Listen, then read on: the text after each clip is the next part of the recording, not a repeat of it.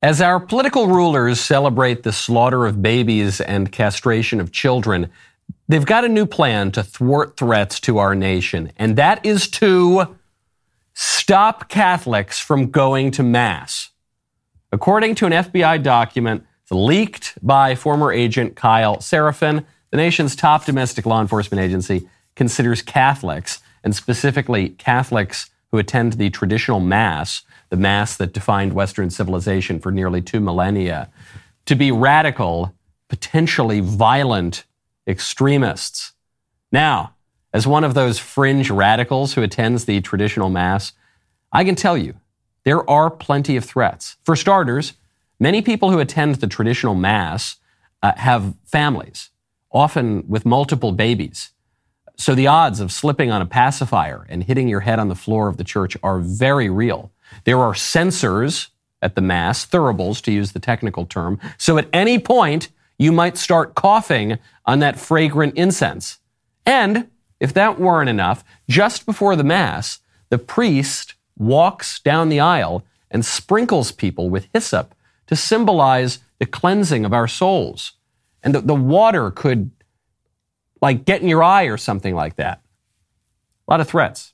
Now, some people have pointed out that law enforcement might be put to better use arresting the criminals who burn our country down and kill lots of people, like BLM did for 8 months straight, or stopping the international criminal cabals flooding our country with gangsters and poison and 2 million trafficked human beings per year, as the cartels do across our southern border, or taking down the elite pedo rings like Jeffrey Epstein's, which operated with relative impunity and apparent federal sanction for years on end.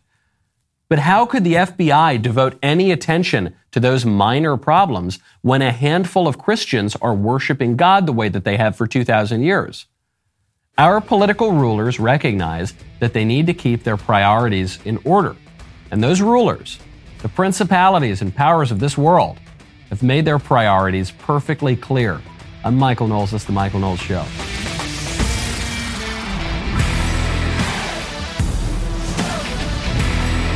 Welcome back to the show. My favorite comment yesterday is from Mike Burgess, who says, I heard that if you play the State of the Union and Black Sabbath Paranoid backwards at the same time, you can summon Sam Smith. That's true, actually. That's scientifically proven to be true, even though it is the stuff of nightmares. Now, when you want to have a good night's sleep, you got to check out Helix. Right now, head on over to helixsleep.com/Knowles. With everything going on in the world right now, you could use a good night's sleep. That's why you got to check out Helix Mattress. Helix is a premium mattress brand that provides tailored mattresses based on your unique sleep preferences. The Helix lineup includes 14 unique mattresses, including a collection of luxury models, a mattress for big and tall sleepers, and even a mattress made just for kids. I have had my Helix for years. I absolutely love it. It's a fabulous mattress, super easy. You don't need to worry about buying a mattress online. I was a little nervous about that. Helix has a sleep quiz, matches your body type and sleep preferences to the perfect mattress. Because why would you buy a mattress made for somebody else? Go right now to helixsleep.com/Knowles. Take their 2-minute sleep quiz. Find the perfect mattress for your body and sleep type. Your mattress will come right to your door for free. Plus, Helix has a 10-year warranty, and you get to try it out for 100 nights risk-free. They will even pick it up for you if you don't love it, but you will love it. Helix has over 12,000 5-star reviews. Their financing options and flexible payment plans make it so that a great night's sleep is never far away. Helix is giving our listeners right now 20% off all mattress orders and 2 free pillows. Hurry over to helixsleep.com/Knowles. With Helix, better sleep starts now. Speaking of crime, all those terrible crimes of Christians going and worshiping God in the traditional way of 2 millennia, there's some other crimes going around our culture, and a lot of people are defending those crimes. There's a documentary out from Vice, the left-wing magazine media company, in which libs make an argument explicitly that they've been making implicitly for many, many years, namely that if you criticize crime, you're actually criticizing a race and a culture. Statistically, it is true that Asians, right, on average, make more money, in terms of medium, make more money, better test scores, get into better colleges, all that stuff. I think the question is, why is that? And I don't know, model minority, whatever that label wants to mean. That's actually a myth because we cannot be... Well, no, listen. Well, let me finish my point. We need to observe what makes people successful and unsuccessful. And I think when you look at trends that are generally true in the Asian community, not of everyone, but are generally true, usually you have families that are sticking together. You have, people are taught to work hard in school, not get into trouble. I think that translates to why Asians en masse are successful. And I don't think you have to be Asian or white for that matter to not have kids out of wedlock, not, commit crime, not cause trouble or whatever it is. It's just a matter of common sense. That's what makes people successful. And if that's so-called assimilation, having a nuclear family, buying a house, going to school, whatever it is, then yeah, okay, call me a pro-assimilation then. I think there's a difference between assimilation and erasure. Yes. Yes, there it is, right there at the end. Throughout the whole clip, if you were only listening to it, you weren't able to watch the just beautiful expressions on the faces of all the libs on the panel. He says, I just think probably people shouldn't have kids out of wedlock, and they should get married, and they should do well in school, and they should not commit crimes. And you look on the people's faces, they say, oh, is he really telling people not to commit crimes? Is he, oh my gosh, what is he? And then at the end, at the very, very tail end of that clip, you get the thrust of the libs argument. They say, well, look, come on. What you're talking about, that's not assimilation, that's erasure. Erasure is the lib term that describes when you disrespect and erase different cultural groups and racial groups is usually how it's applied. Which is to say, the libs are suggesting that crime is just an integral part of certain races and cultures, which that sounds like the kind of argument that if we said it, they would call that racist. But they're the ones who are saying that. And it is not true. It is not true. Our society says that, though. Our society says that good culture is a crime and that criminal culture is good. Our society says that people going to Mass with their families to worship God on Sunday, that is tantamount to a crime. It's violent extremism. It's terrorism. Let's go sick the feds on those Catholics.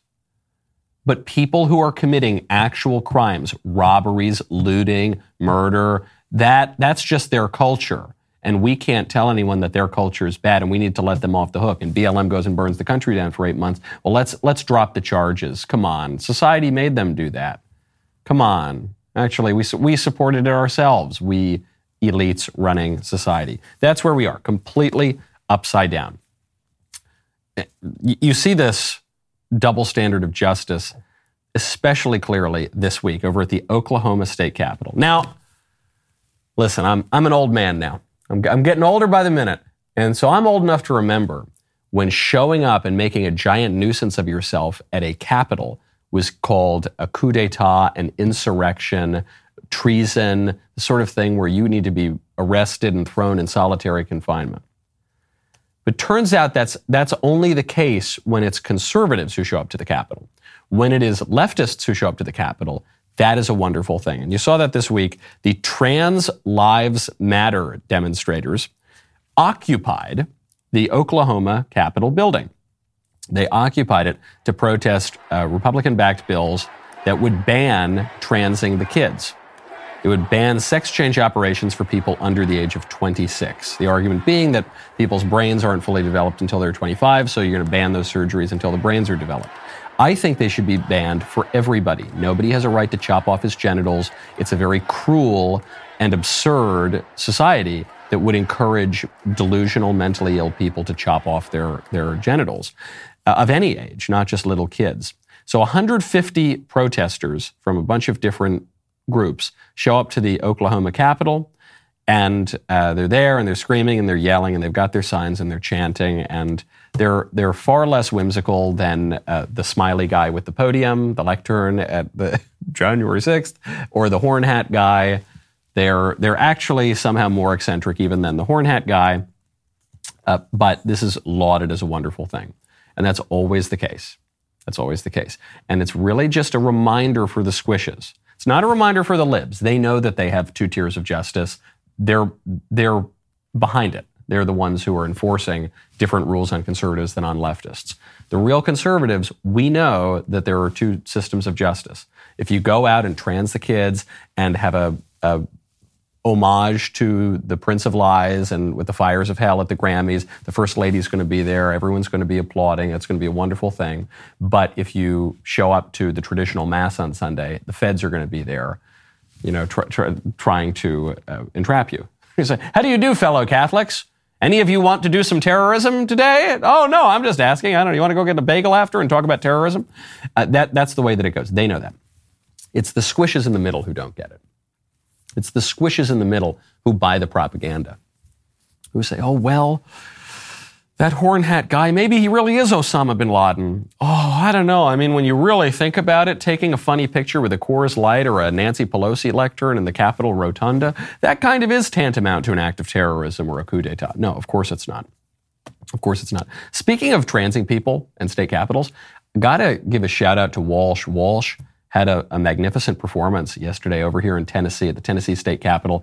He showed up to talk about it. There was a bill that was up about transgenderism, and Walsh just showed up. He's a citizen of Nashville, and the Democrats thought that they could entrap him. They thought that they could own Matt Walsh with facts and logic. Did not turn out well for them. So I'm curious if 16 is an adult in your view. Why does this bill have the minor defined as 18? Mr. Walsh, recognized. Yeah, that's a hit piece you took from Media Matters, from something when I was a radio host 13, 14 years ago in my early 20s. It's also not an accurate reflection of what I actually said. I was talking about the fact that people tended to marry young historically, and that's all that was about. How does that relate to this subject? Just curious of your definition of if you feel like people are adults at 16 should... No, people are adults at 18, but actually your brain is not fully developed until you're 25. So we should be having a conversation about whether we should even be doing these surgeries to people at 18. But certainly before 18, it's absurd. I mean, do you think that a 16-year-old can meaningfully consent to having their body parts removed? Do you? No? We do not. Yeah, we ask the questions. It's not. It's Representative Hammer. You are recognized. Absolutely devastating. I knew it was going to go bad when the Democrat opened his mouth because he was unsure of himself. He clearly, as Walsh pointed out, he had this gotcha that he got from skimming a Media Matters or SPLC or one of these left-wing hit organizations and a hit job on Matt. So you said a thing on the radio about how 16-year-olds used to get married. So what do you think about that? And Walsh just absolutely pile drives this poor Democrat state senator. And okay, all right. Well, here's the explanation of the line that you took out of context from Media Matters. But let's just talk about the question here at the hearing. Do you really think a 16-year-old can consent to having her body parts removed? And the Democrat's like, somebody help me! And then the other state senator or whoever this person is says, hey, we ask the questions here. Yeah, right. Maybe you would be better legislators, Democrats, if you had answers as well as questions. I know you got a lot of questions. You're confused about a lot of things. And Walsh went there and provided pretty simple answers. It's not pretty basic stuff, guys. You don't need to have a PhD and a Dr. Fauci white lab coat and a stethoscope, and you can have eyes.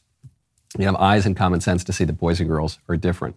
You know, I can tell sometimes, I don't want to tell tales out of the boudoir, but when I put on my pajamas at night, all right, Lisa puts on her pajamas, it's just, they're different, okay? You can tell that men and women are different. And when you want to indulge that difference and the indulgence of very lovely pajamas, you got to check out Pajamagram. Right now, go to pajamagram.com, use code NUDE. This Valentine's Day, give your lady the gift of silky, naturally nude pajamas available exclusively at Pajamagram. Even more alluring than lingerie, the texture and touch of these pajamas are so soft that you'll both love the feel of them If you have no idea what to get your girlfriend or wife for Valentine's Day, trust me, she wants these pajamas, and you want her to have them. Go to pajamagram.com right now. Use code NUDE to save 25% off your order of naturally nude pajamas. Pajamagram will even wrap the whole gift up for free. If you missed out on this offer during Christmas, do not make the same mistake twice. They do sell out. Give her naturally nude pajamas. You need to order today. They sold out last year before Valentine's Day, so do it right now. Pajamagram.com. Use code NUDE, N-U-D-E, for 25% off. Don't forget to tell them that I sent you. Speaking of transing people, Ron DeSantis announced the conclusion of a plan that he had declared a year ago. Ron DeSantis is taking self-government away from Disney.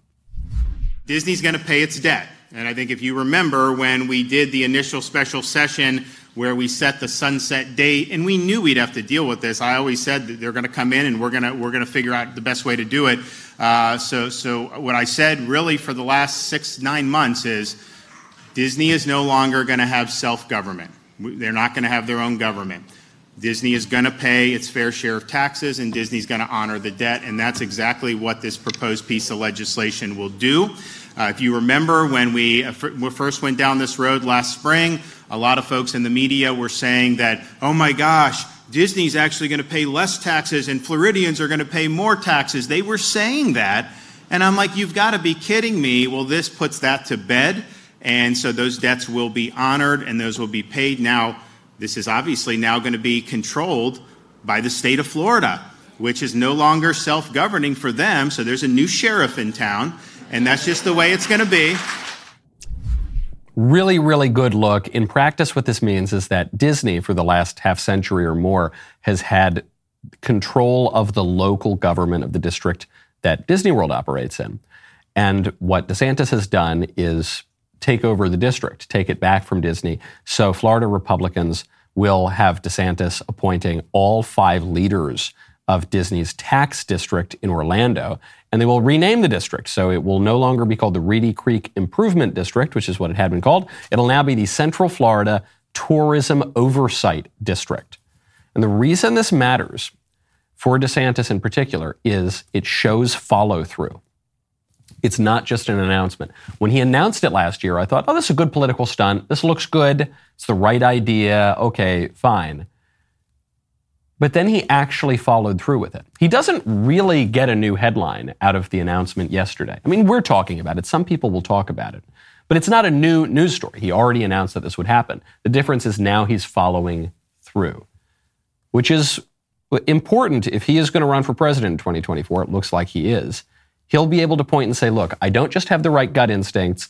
I don't just come out with big announcements that grab headlines, but I actually follow through with them. You can trust me to do what I am promising you that I will do. The other reason that this looks really good for Ron DeSantis is it shows that Ron DeSantis's conservatism is a conservatism that is much more comfortable wielding state power than the conservatism of many of the squishes in the party.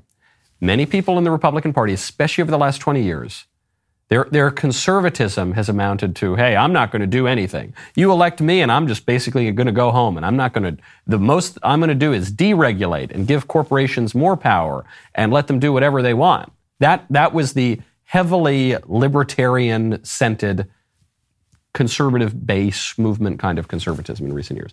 And the reason that was attractive to people is because big government has done all sorts of bad things, and so we were reacting against that. The other reason is because we've just fought a Cold War for the second half of the 20th century, and so opposition to big government was something that united a lot of conservatives because our enemy was the Soviet Union and communism.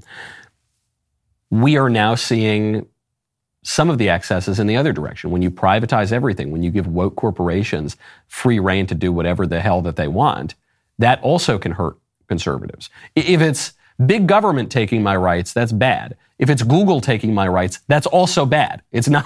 If it's Disney transing my kids, that is just as bad as if Dr. Fauci were transing my kids, or Rochelle Walensky, or who's that guy? The guy who is the assistant health secretary, Richard Levine, that guy. It's just as bad. I don't care whether it's a public or allegedly private entity transing my kids, all I care about is, are my kids being transed?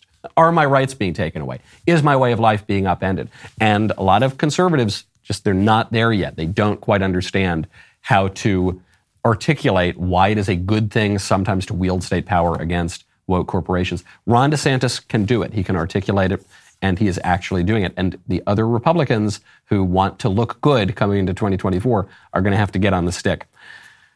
Now, some Republicans just don't get it. We talk about the good Republicans. DeSantis, I think, is doing a great job. I love Donald Trump. I think he's the greatest president of my lifetime. I like a lot of other Republicans. Ted Cruz in particular. Love Ted Cruz. And there are a number of others doing really great work out there. Glenn Youngkin's doing good work by Virginia standards. A lot of good stuff. Then there are some Republicans, not so much. I'm talking about Mitt Romney. Mitt Romney was walking up at the State of the Union the other night in one of these little catfighty high school cafeteria moments. He walks up to George Santos, the embattled, endemically dishonest Republican from Long Island, and he says, "You don't belong here."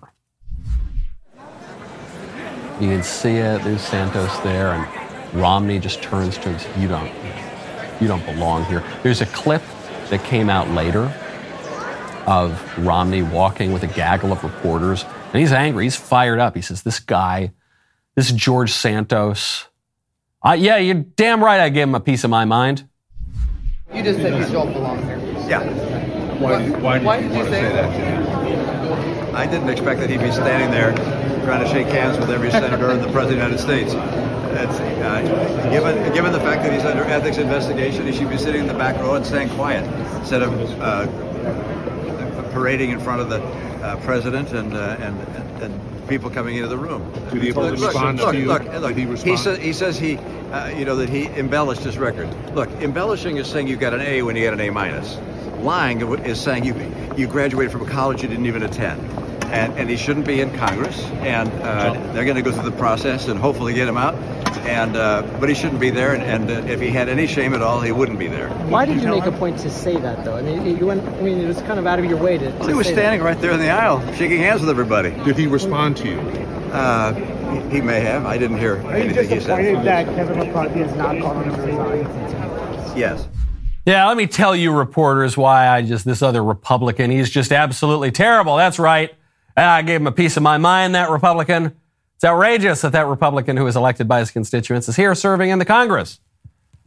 I tell you, he'll continue to serve here over my dead body. Speaking of dead bodies, you got to go check out Epic Will. Right now, go to epicwill.com, use promo code Knowles. Recent surveys have revealed that as many as 67% of Americans don't have a will. Do not be just another statistic. For just $119 and in as little as 5 minutes, Epic Will can help you create your last will and testament, living will, and even healthcare power of attorney. Their step-by-step online form makes it incredibly easy. All you've got to do is fill in the blanks. Very, very important to have a will. I let it go way too long without having one. But if you don't have a will, then you don't know what's going to happen to your money and your stuff, and most importantly, your kids. Choose today to be the smarter half of Americans that do have a will. Go to epicwill.com, use promo code Knowles, Knowles, to save 10% on Epic Will's complete will package. Epicwill.com, promo code KNOWLES, because I can promise you, my friends, you will die someday. And you're going to put it off and put it off and put it off. Don't do that. Don't let that nag at you. Have that peace of mind that comes from knowing that your stuff and your family are going to be safe. Epicwill.com, promo code Knowles. Mitt Romney says George Santos doesn't deserve to serve in Congress because he's a liar. Okay, fine. Yeah, he is a liar. He's got all these sorts of shady things in his past. It's kind of like a lame joke at this point that lame jokes can be funny for a little bit and then they become really, really unfunny. And then they get really, really funny again. That's the arc of weak jokes. That's how I feel about George Santos. That he got elected, and I liked that he got elected. It's cool that a Republican got elected in Long Island. And then I started to not like him because it turned out he's lied about everything, his education, his professional background, probably his sexual desires. He might be under indictment in Brazil or something. I saw a headline about that. But then the more that came out, I thought, no, this is freaking hilarious. I now get a huge kick out of this guy. If if the Democrats get their eccentric figures, okay, fine. George Santos is there. We have a razor-thin majority anyway. I get a huge kick out of it. Romney can't. He can't take it. I say, okay, it's not that I don't understand Mitt Romney's opposition to a Republican who lies about everything. But you just heard the way that he talks about George Santos, for specifically for lying about his educational background. Now listen to the way that Mitt Romney talks about Joe Biden, who famously had to drop out of the 1988 presidential race for lying about his educational background, for plagiarizing, for being the most dishonest politician in the whole field that year. He's Joe Biden, one of the most dishonest politicians in the country. That has been an actual distinguishing marker of his career. This is how Romney talks about him. You know, I just got back from hearing the president deliver his State of the Union address. The president's a friend. I like Joe Biden. I have come to know him over the years. And he's a patriotic man who believes very deeply in the things that he talks about. I was pleased that he spoke about Ukraine and about our commitment to preserve democracy there and around the world, to preserve sovereignty of nations. There it is. A Republican lies in an over-the-top way. This is hideous. I'm going to give him a piece of my mind on the floor. He needs to sit in the back of the room if he should be kicked out of Congress. A Democrat lies in a really egregious way. A Democrat who is giddy at the prospect of slaughtering babies, castrating kids, redefining marriage, to say nothing of destroying the American economy, potentially provoking World War III. Oh, he's wonderful. He's my good friend. Oh, Joe Biden, what a wonderful man. I liked the State of the Union. He was pretty good, actually. Yep, there it is. There it is. You saw this. Romney did the same thing a year or 2 years ago. January 6th, worst event ever in American history, terrible insurrection. BLM, which burned the country down and killed dozens of people. Oh, I'm going to go march with BLM. Mitt Romney marched with BLM. Mitt Romney marched with people who engaged in a much more serious insurrection, a much deadlier political movement, an infinitely deadlier political movement than January 6th. But Mitt Romney does it because his real constituents, the real people he cares about, are not his constituents over in Utah. It's not his fellow Republicans in the U.S. Senate. It's that group of reporters all standing around him. Yeah, good job, Mitt. I've got a strange new respect for you because you attack Republicans all the time. Yeah. Comparing those two guys, I'm not saying that I like George Santos. I'm not saying I'd trust the guy. Forget as a representative. I wouldn't trust him with my money. I wouldn't trust him with my loved ones. I wouldn't trust him as far as I could throw him. But you tell me right now, I can have a George Santos or a Mitt Romney. Give me Santos any day. At least Santos is an honest liar. At least, but Mitt Romney, gosh, awful. At least George Santos is opposing Joe Biden. At least George Santos fights the Democrats. Mitt Romney, Joe Biden, he's a great friend of mine. What a great guy he is, isn't he? Speaking of liberal Republicans, liberal Republican in the House, Nancy Mace, just came out at a congressional hearing to do a really wonderful thing to expose the terrible side effects of the Fauci ouchie. Twitter files make it apparent Twitter worked overtime to suppress accurate COVID information. Dr. Jay Bhattacharya is a professor of medicine at Stanford who once tweeted an article he wrote about natural immunity. Thanks to Elon Musk's release of the Twitter files, we learned some of his tweets were tagged with the label of Trends Blacklist. Apparently, the views of a Stanford doctor are disinformation to you people. I, along with many Americans, have long-term effects from COVID. Not only was I a long hauler, but I have effects from the vaccine. It wasn't the first shot, but it was the second shot that I now developed asthma that has never gone away since I had the second shot. I have tremors in my left hand, and I have the occasional heart pain that no doctor can explain, and I've had a battery of tests. I find it extremely alarming Twitter's unfettered censorship spread into medical fields and affected millions of Americans by suppressing expert opinions from doctors and censoring those who disagree with the CDC. I have great regrets about getting the shot because of the health issues that I now have that I don't think are ever going to go away. I love it. Preach, lady. That's great, especially coming from Nancy Mace, because Nancy Mace is not some rock-ribbed conservative Republican. Far from it. She is one of the most liberal Republicans in the whole caucus. And even on this issue, Nancy Mace, not that long ago, was going on CNN to promote the experimental drug. I've been a proponent of vaccinations and wearing masks when we need to. When we had the Delta variant raging in South Carolina, I wrote an op-ed to my community. And I've worked with our State Department of Health. I've run ads encouraging my district to go and get vaccinated. And when we have these variants and we have these spikes, to take every precaution from washing our hands to wearing the N95 or KN95 masks, more than the medical mask, there is a statistically significant number of people that are protected from COVID when they wear those masks. So it's ironic that you've got Nancy Mace at the big tech hearing complaining about censorship, of mis and disinformation. She did spread a lot of mis and disinformation, and I think she did it honestly. She spread the information that she was unfortunately believing from the crooked left-wing public health authorities. And now, after having done that for quite some time, she says, wait a second, I got the stupid shot. I regret it. I shouldn't have gotten it. I have health issues from it now. And it's outrageous that you, big tech, you were censoring information. The lesson here is that the best shot that we have of getting answers to all of this, the best shot that we have at stopping the censorship, specifically of the medical information on the internet, is when the vaccine harms people in power. That's it. I'm sorry to say it. I'm sorry that Nancy Mace is suffering side effects. I'm sorry that lots of people are suffering side effects from the experimental drug. That's a bad thing.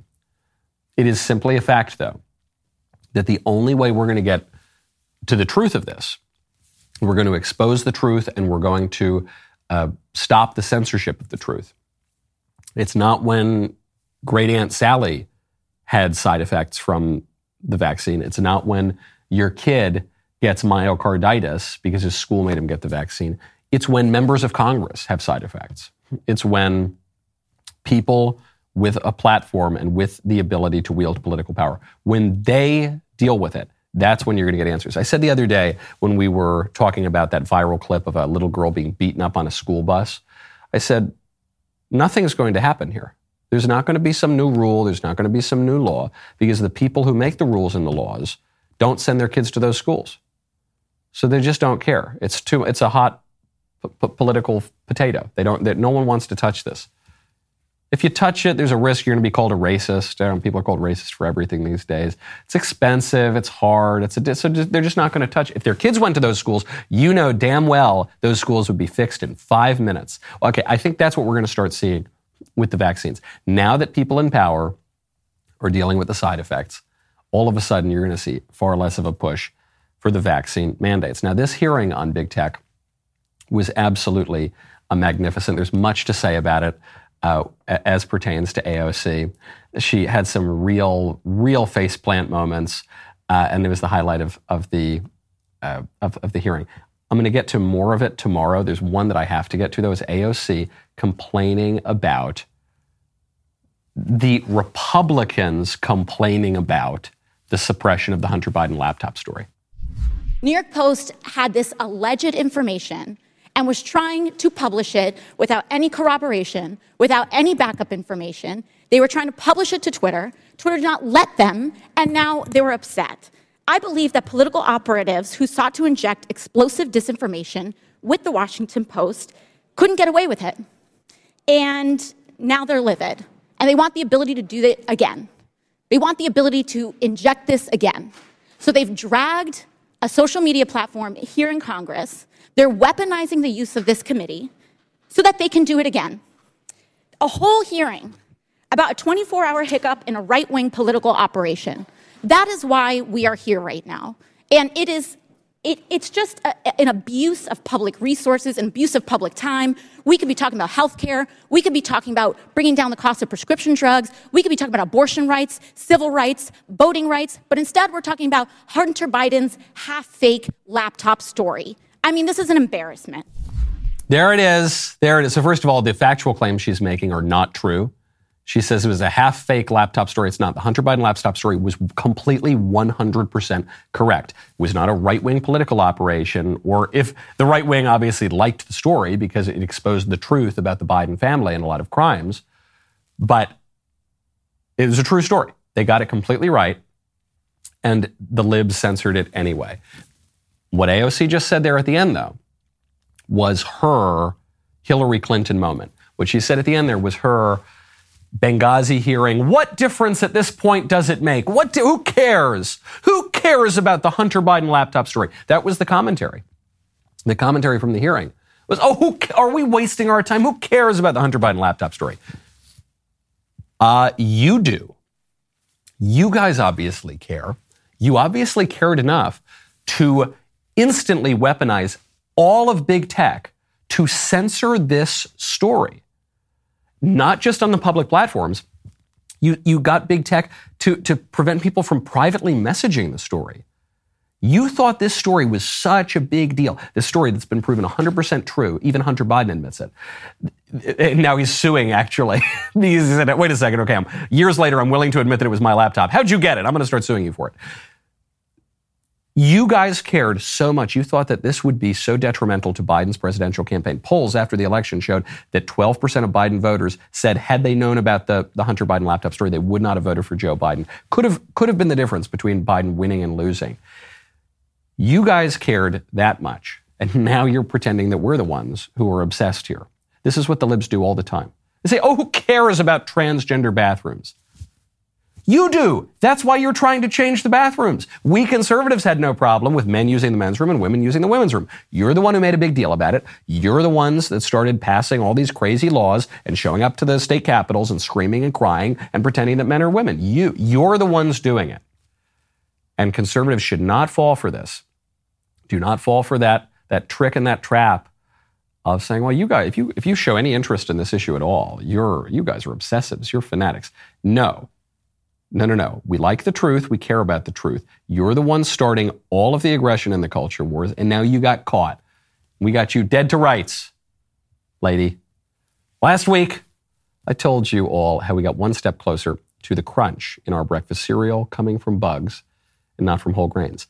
The EU officially enacted a statute allowing food producers to incorporate cricket powder into its flour-based products, not because it tastes better, but because the political elites have deemed that eating the bugs is better for the environment. So right down to the food you eat, the world wants to make you woke, but not Dennis Prager. He wants to make you wise. And the founder of PragerU is going to do just that in a never-before-seen series exclusively on Daily Wire Plus called The Master's Program with Dennis Prager. Dennis is a mentor with a wealth of experience, and what the Master's Program aims to do is take 40 years of wisdom and experience from one of the most influential conservative thinkers today and distill it all down to its essence. He covers such topics as the consequences of secularism and is human nature basically good? I got to work on my Dennis Prager, but I have to just deepen it much more. It's as thought-provoking as it is illuminating. A brand new episode of PragerU Master's Program is available to stream right now exclusively on Daily Wire Plus. Head on over to dailywireplus.com to become a member and watch PragerU's Master's Program and much more. dailywireplus.com today. Our economy is in absolute shambles. Things are looking worse and worse. And when I need economic advice, since I don't know anything about economics, well, I've got a great resource that I can call. People who have supported this show for a very long time, that would be our friends over at Birch Gold. The national debt is $31.5 trillion. The Fed met last week to promise that everything's going to work out just fine. We've heard those promises before. Hasn't always been great. I can barely afford eggs, okay? Certainly not the eggs that my wife wants to buy. She wants to buy the college-educated eggs that are not only raised in pastures, but also, drive around in Corvettes and get foot massages. So the economy is in a very, very difficult situation. And when I want to make sense of the economy, who do I call?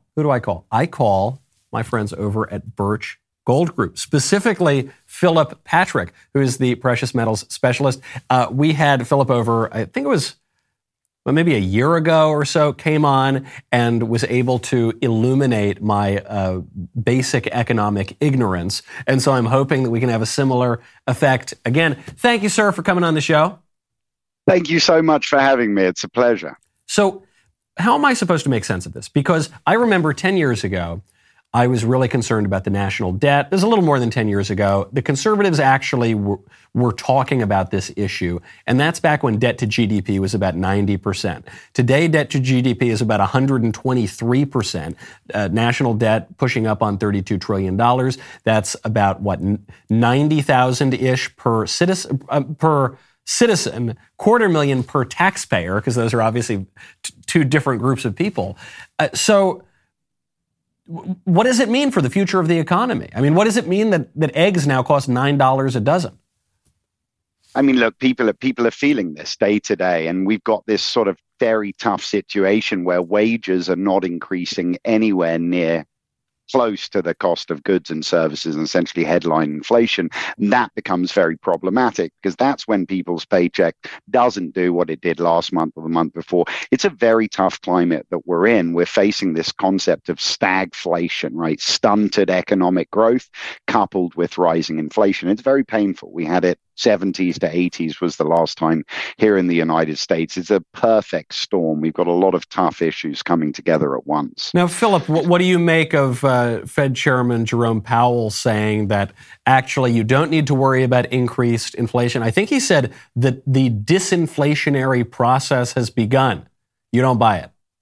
I just don't buy it at all, right? If we dig into the numbers, it's pretty obvious. We haven't seen very many meaningful reductions. So headline inflation has come down a little bit, but core inflation, and that is everything outside of food and energy, is really sticky.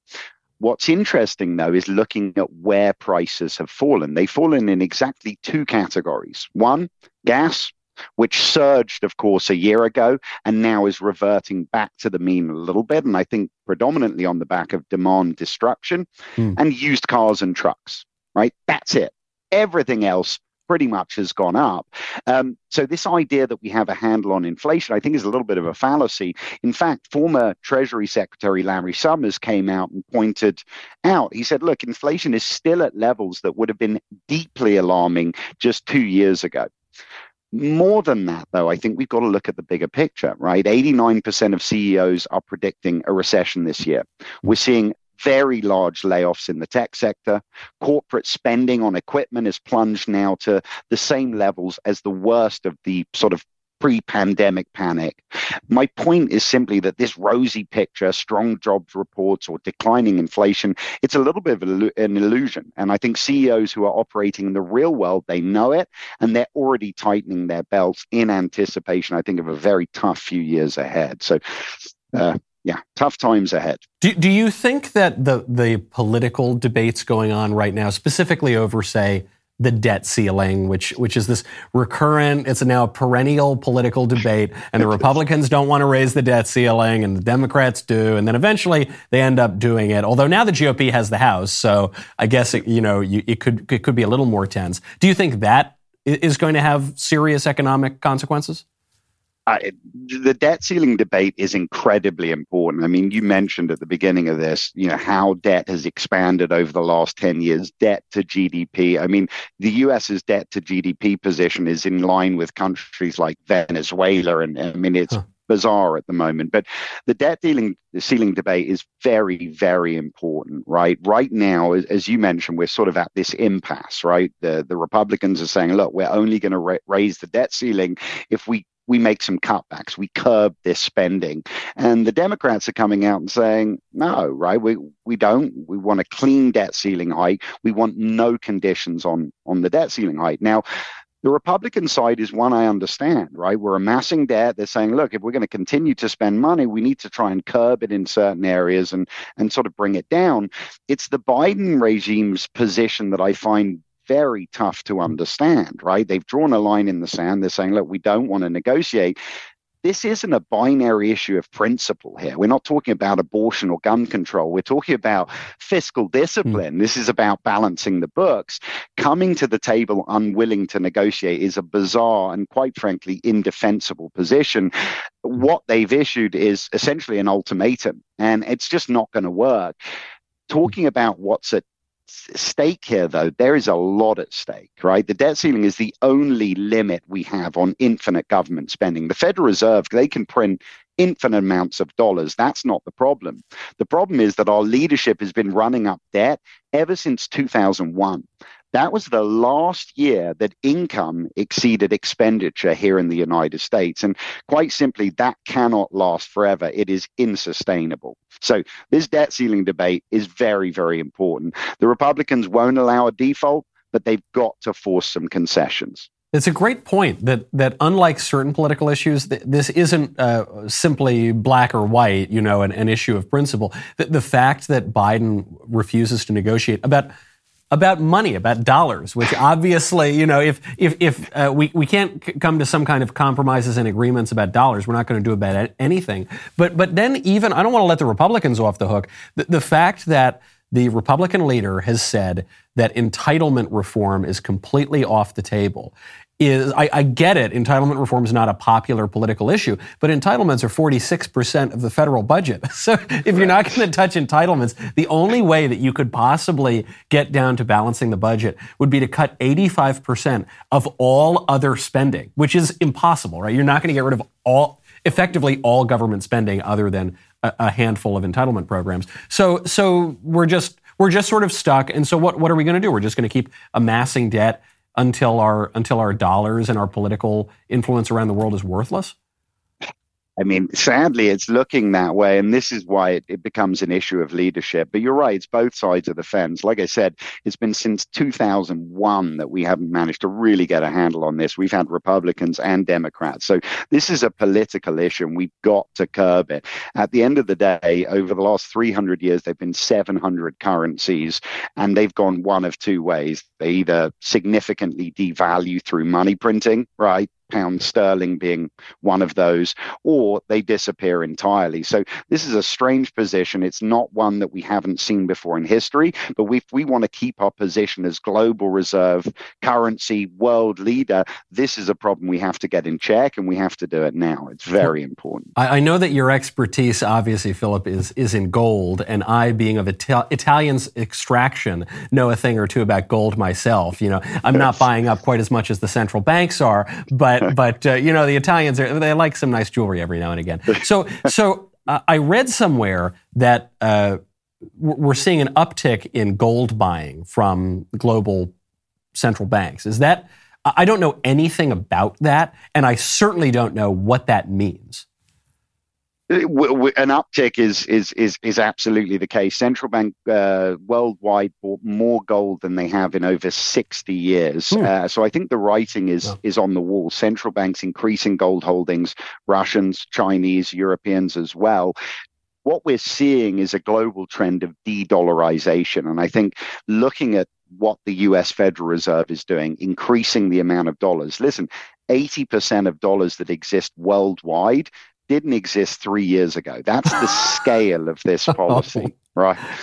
And look, central banks around the world, they're holding dollars. The more money we print, ultimately it leads to a devaluation of those dollars. And shorter term, gold is the way to hedge against that. When the dollar goes down, gold prices move up. And I think what central banks are doing is saying, look, the Fed are printing money. Let's hedge some of that exposure using gold.